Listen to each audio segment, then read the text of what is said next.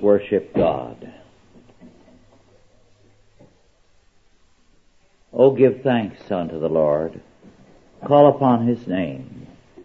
Make known his deeds among the people. Sing unto him. Sing psalms unto him. Talk ye of all his wondrous works. Glory ye in his holy name. Let the heart of them rejoice that seek the Lord. Let us pray. O Lord our God, we thank thee that thou, who hast called us, hast made us thy people, hast also ordained that even in the face of all trials and troubles, we should rejoice in thee. For thou art he who dost make all things work together for good to them that love thee, to them who are the called according to thy purpose. Give us grace, therefore, so to walk day by day in the confidence of thy mercy and government, that in all things we may be more than conquerors in Christ, who loved us and gave his life to redeem us. In his name we pray. Amen.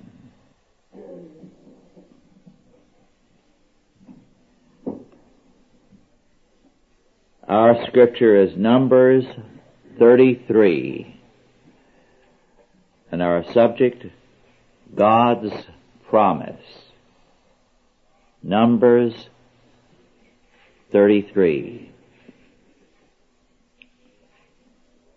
These are the journeys of the children of Israel which went forth out of the land of Egypt with their armies under the hand of Moses and Aaron.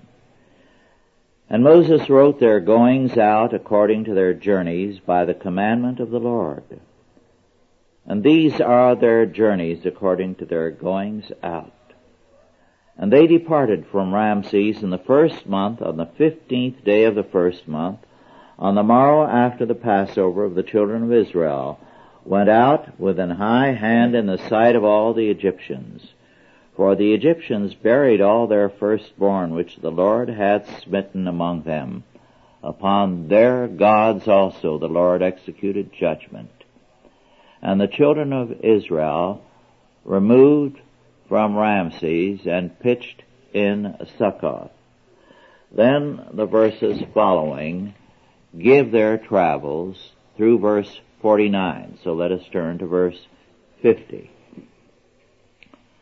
And the Lord spake unto Moses in the plain of Moab by Jordan near Jericho, saying, Speak unto the children of Israel, and say unto them, When ye are passed over Jordan into the land of Canaan, then ye shall drive out all the inhabitants of the land from before you, and destroy all their pictures, and destroy all their molten images, and quite pluck down all their high places.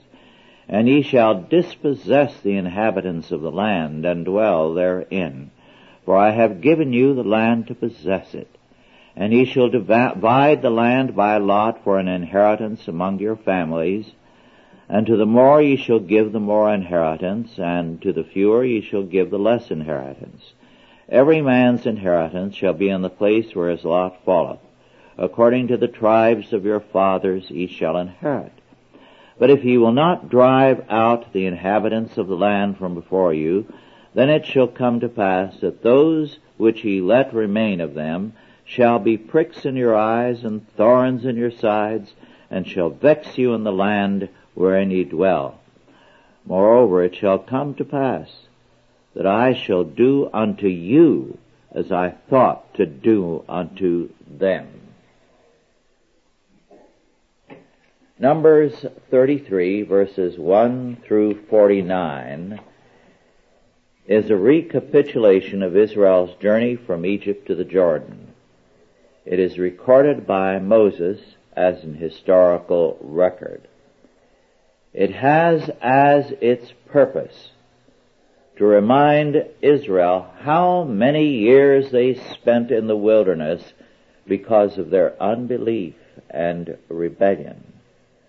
There are three sections to this recapitulation. First, Moses cites the march from Egypt to Sinai in verses 1 through 15. Then second, he lists the 21 encampments from Sinai to Kadesh. There are 37 years of wandering are recorded in the encampments of verses 19 through 36, from Rithmah to Kadesh. Finally, and third, the move from Kadesh to the Jordan is given in verses 37 through 49. Now this is an historical record. It is an unflattering one, because it is a reminder to them that God kept them in the wilderness until the older generation died as a judgment on their unbelief. It is, therefore, a reminder of sin. This is echoed in Daniel 9, where Daniel confesses the long history of Israel's apostasies. It is again the background of the public confession of sins in Nehemiah 9. Psalm 106 is a great rehearsal of this same journey and sin. Israel, past and present, is presented as a people presuming on God's grace and failing to keep His covenant and its law. Because confession is necessary before restoration, Psalm 106, a part of the music of the temple and synagogue, was a constant reminder that Israel was a straying and apostate people, and God's mercies, many as they are, do not go on unendingly where men persist in their sin. As Kirkpatrick commented on Psalm 106, and I quote, "The national history is one long record of failure to understand God's purpose and of resistance to His will," unquote. We cannot understand man nor history except for this fact. People love their own lives rather than the truth of God if they are outside of sin. Lying is natural to their being. It gives them a sense of power, the ability to deceive others, to play games with the lives of others. Therefore, they love and believe a lie, and that's their punishment. They love to lie, and God's punishment, we are told, is that they love, but then they also believe a lie. It's an interesting fact that so many of the great con men of history, who before World War I, when $1 million was vast wealth, conned people out of millions and lost it all to other con operators because they were always suckers. One such con artist, by the way, who has influenced history profoundly, a man who always made a pretense of poverty, was Karl Marx. His income, he was married to a woman from the German nobility, was better than that of the average English gentleman. He constantly lost whatever money he got and begged and borrowed, and was being permanently supported by Engels, his associate, on get-rich-quick schemes, trying to be a capitalist in a hurry.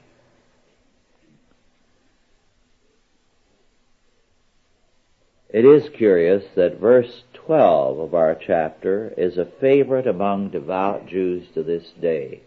because Elim had 12 springs of water, we are told, and 70 palm trees.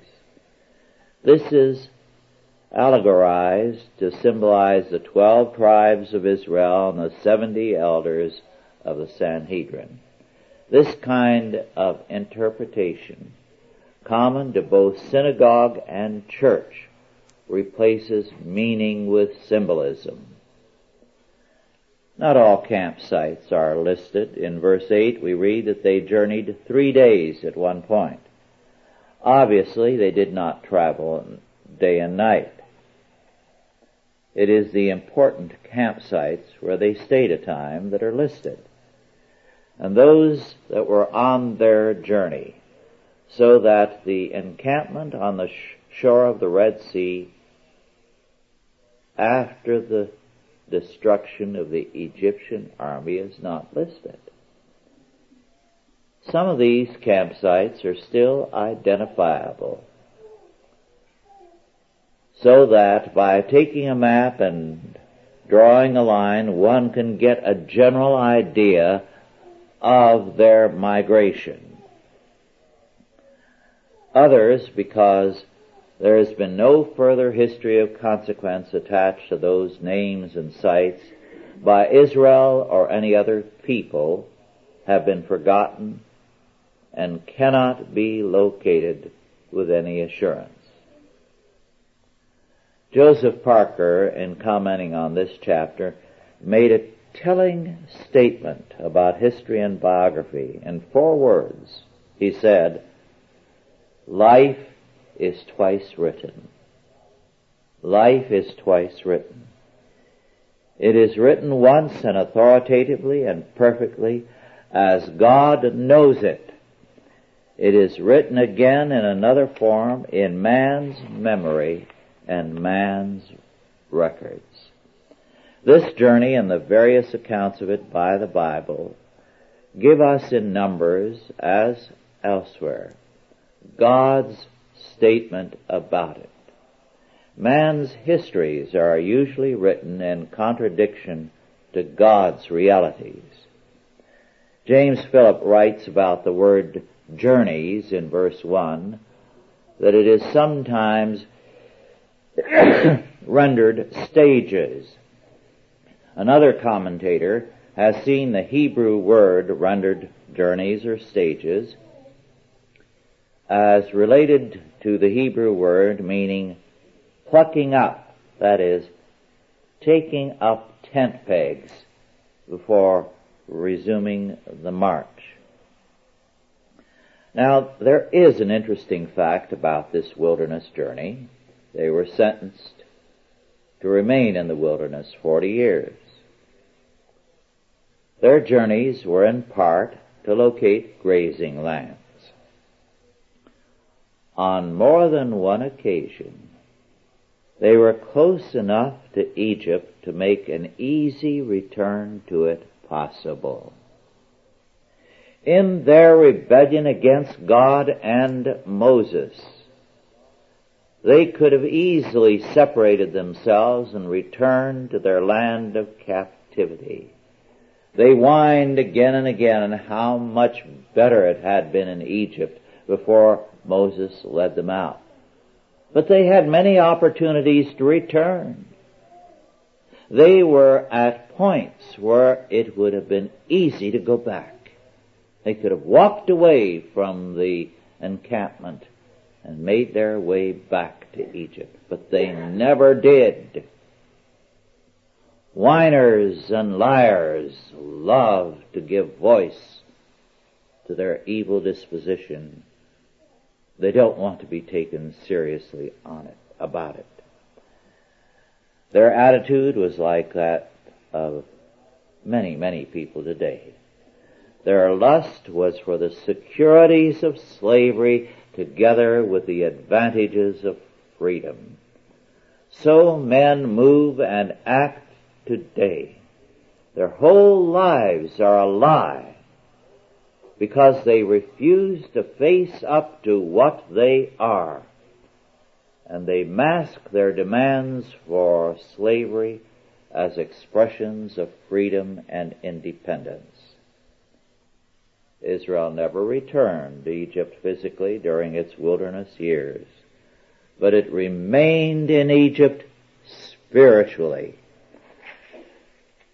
This travel account is interrupted by a reference to the death of Moses near the end of their travels in verses 38 and 39. In spite of his earlier weakness, Aaron had become a faithful high priest, and God here required that we take note of his death as an important event. In verses 50 through 56, God gives instructions concerning Israel's treatment of the Canaanites. Israel had come from Egypt, which morally was far superior to Canaan, although their religion was a wretched one. Canaan was a place of radical depravity. It was, apart from private and personal sins, given to religious prostitution, including religious sodomites and religious bestiality. A Church of England scholar of more than a century ago summed up God's requirements in these words, and I quote, "Consider, therefore, that the one great duty of Israel in taking possession of his own land was wholly to dispossess the natives as being enemies of God and of his worship. Second, that Israel was further required to abolish all their monuments of idolatry, however pleasing and interesting. Third, that the command to exterminate seemed hard and was ungrateful, no doubt, to most of Israel. Fourth, that as a fact, the command to extirpate was not obeyed. Fifth, that as a fact, the other command was not obeyed wholly. Sometimes graven images were served. Sometimes high places turned to the worship of the Lord, to the great detriment and danger of the true faith.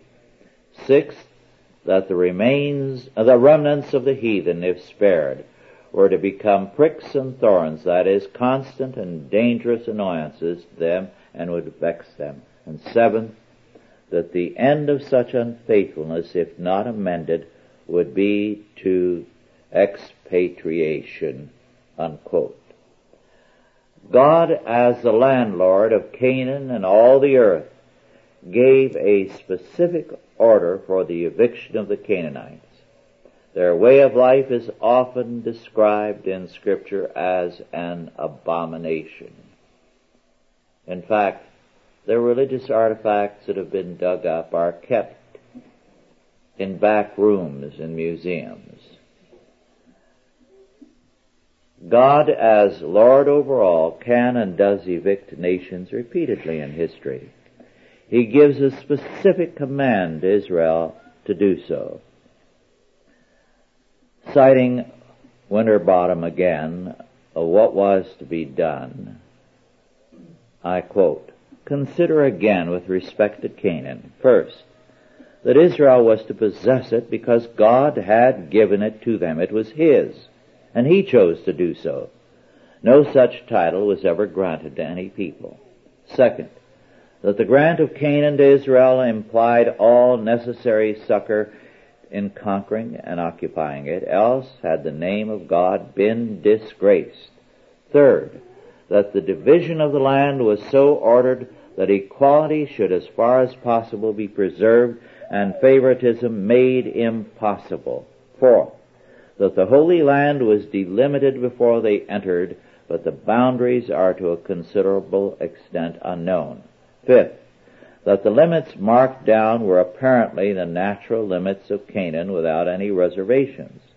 Sixth, that the land actually occupied by Israel was both larger and smaller than delimited, not reaching so far from the north to the south, yet not so straight from west to east. Seventh, that Kadesh, of famous memory, was specifically included in the southern frontier.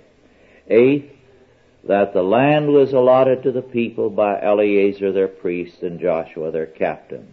Ninth, that together with them there acted princes from each tribe, that justice might be manifestly done to all."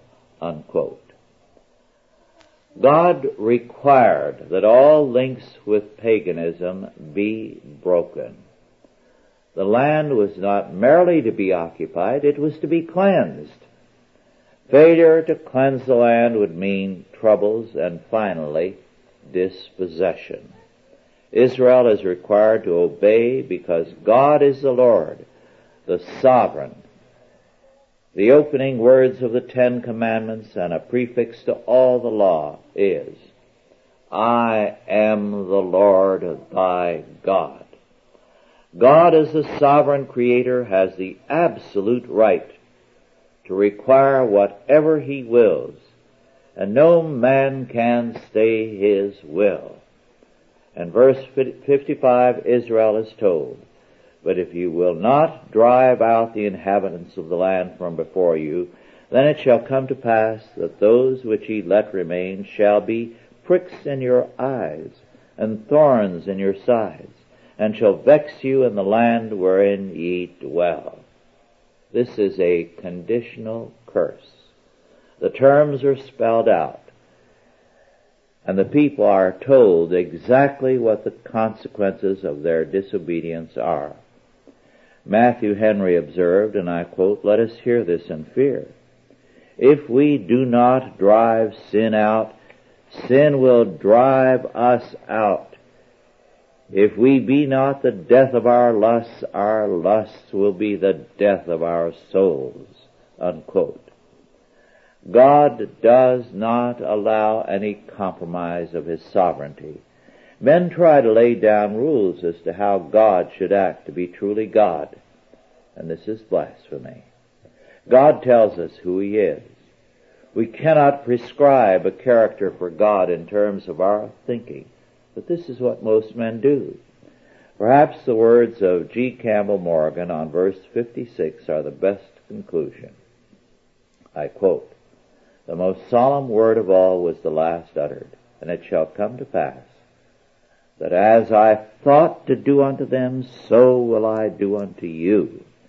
In these words is revealed an abiding principle, that God's election to blessing is never of persons without reference to conduct, but rather of character, which expresses itself in obedience to his will. Unquote.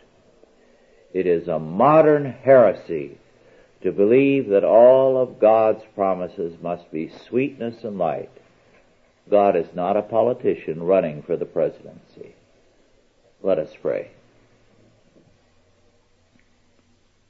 Our Lord and our God, we give thanks unto Thee that Thou hast spoken to us clearly, plainly, unmistakably in Thy Word, and Thy Word is truth. O Lord our God, keep us from believing men and our own hearts, lest we fall into believing and loving a lie. Give us grace to grow in Thee, in Thy truth, in obedience to Thy law word, that in Christ Jesus we may be more than conquerors. In His name, Amen. Are there any questions now about our lesson?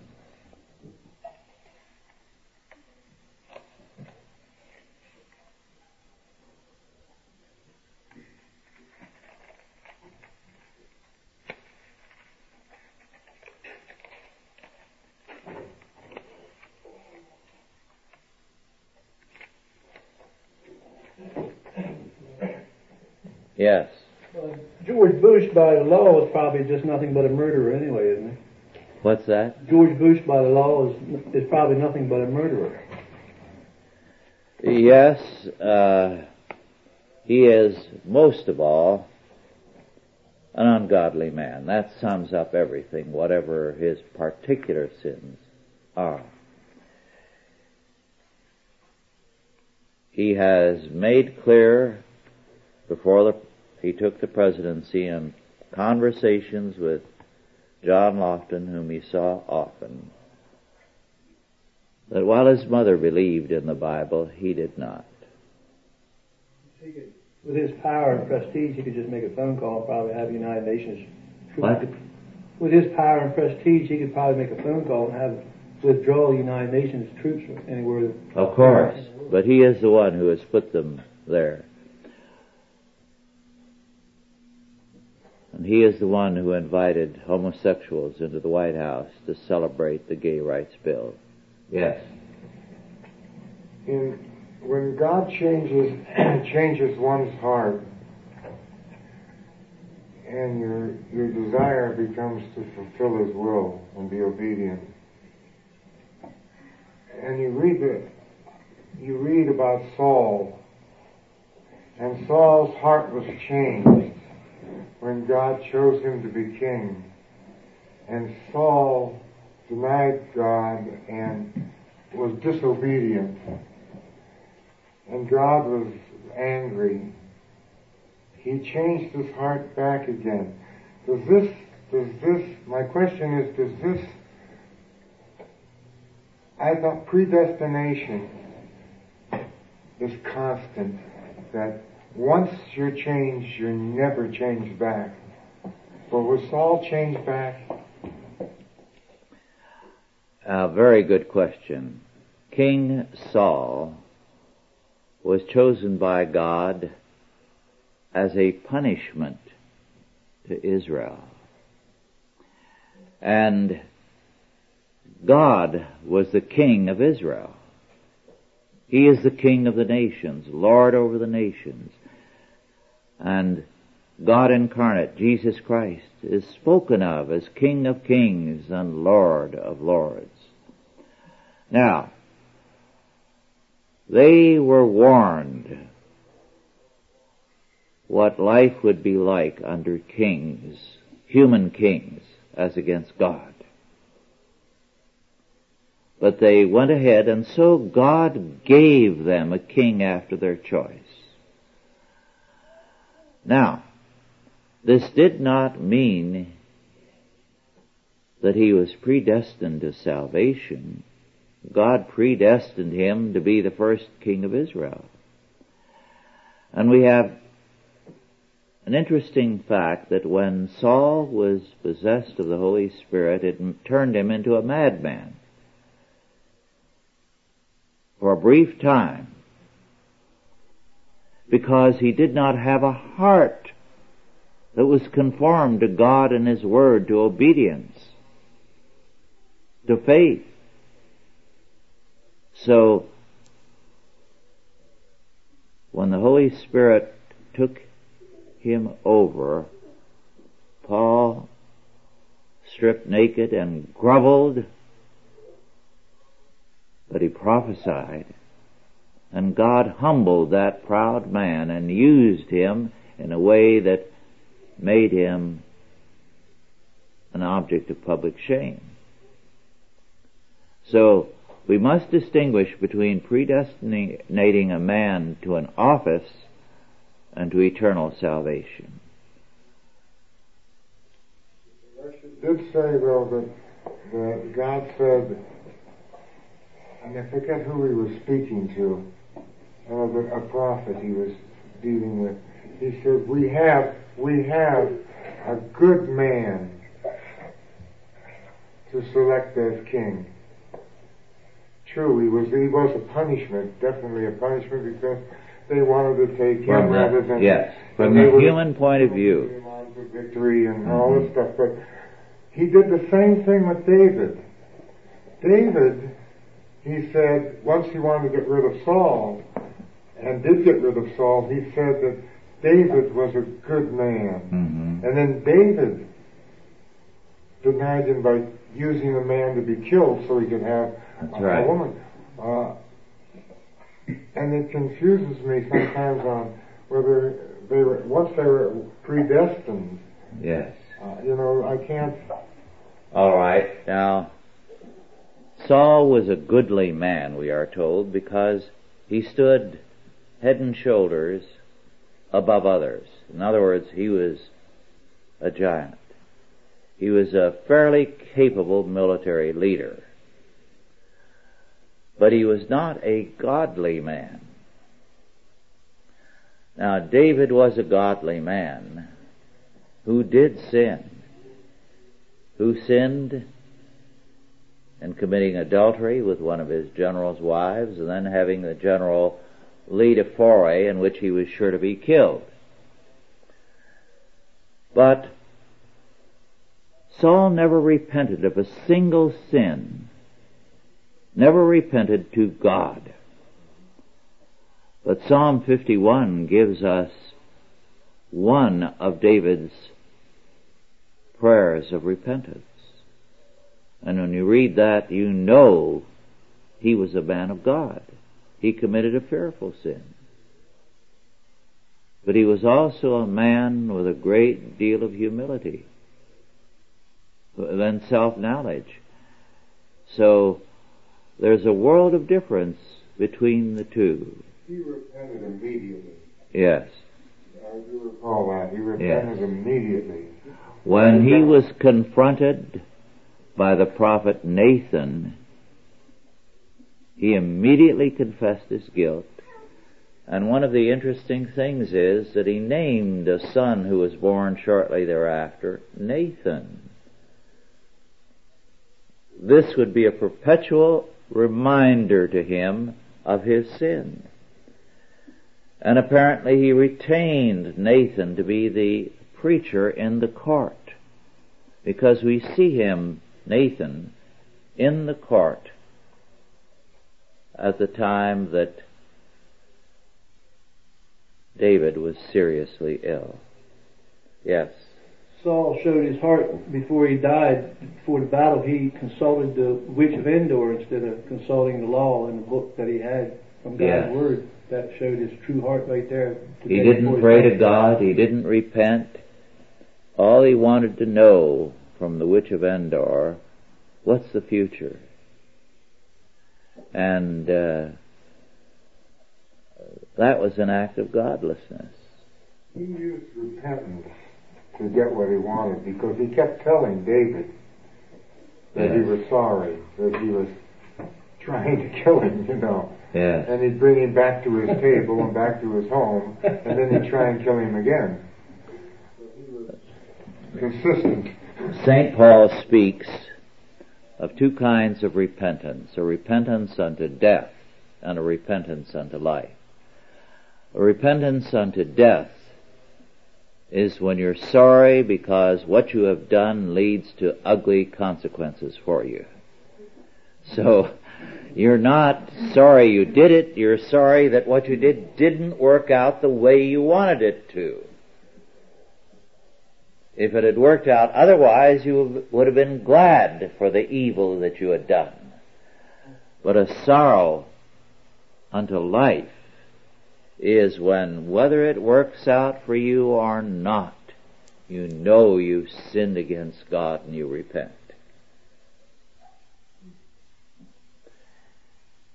Are there any other questions or comments? If not, let us conclude with prayer.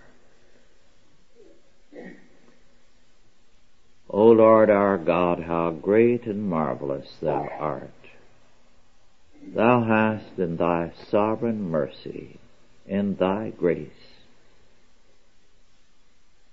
made us Thy people, given us great promises for time and eternity, and hast assured us that Thou wilt never leave us nor forsake us, so that we may boldly say, I shall not fear what man may do unto me. Teach us to walk by faith. And now go in peace, God the Father, God the Son, and God the Holy Ghost. Bless you and keep you, guide and protect you, this day and always. Amen.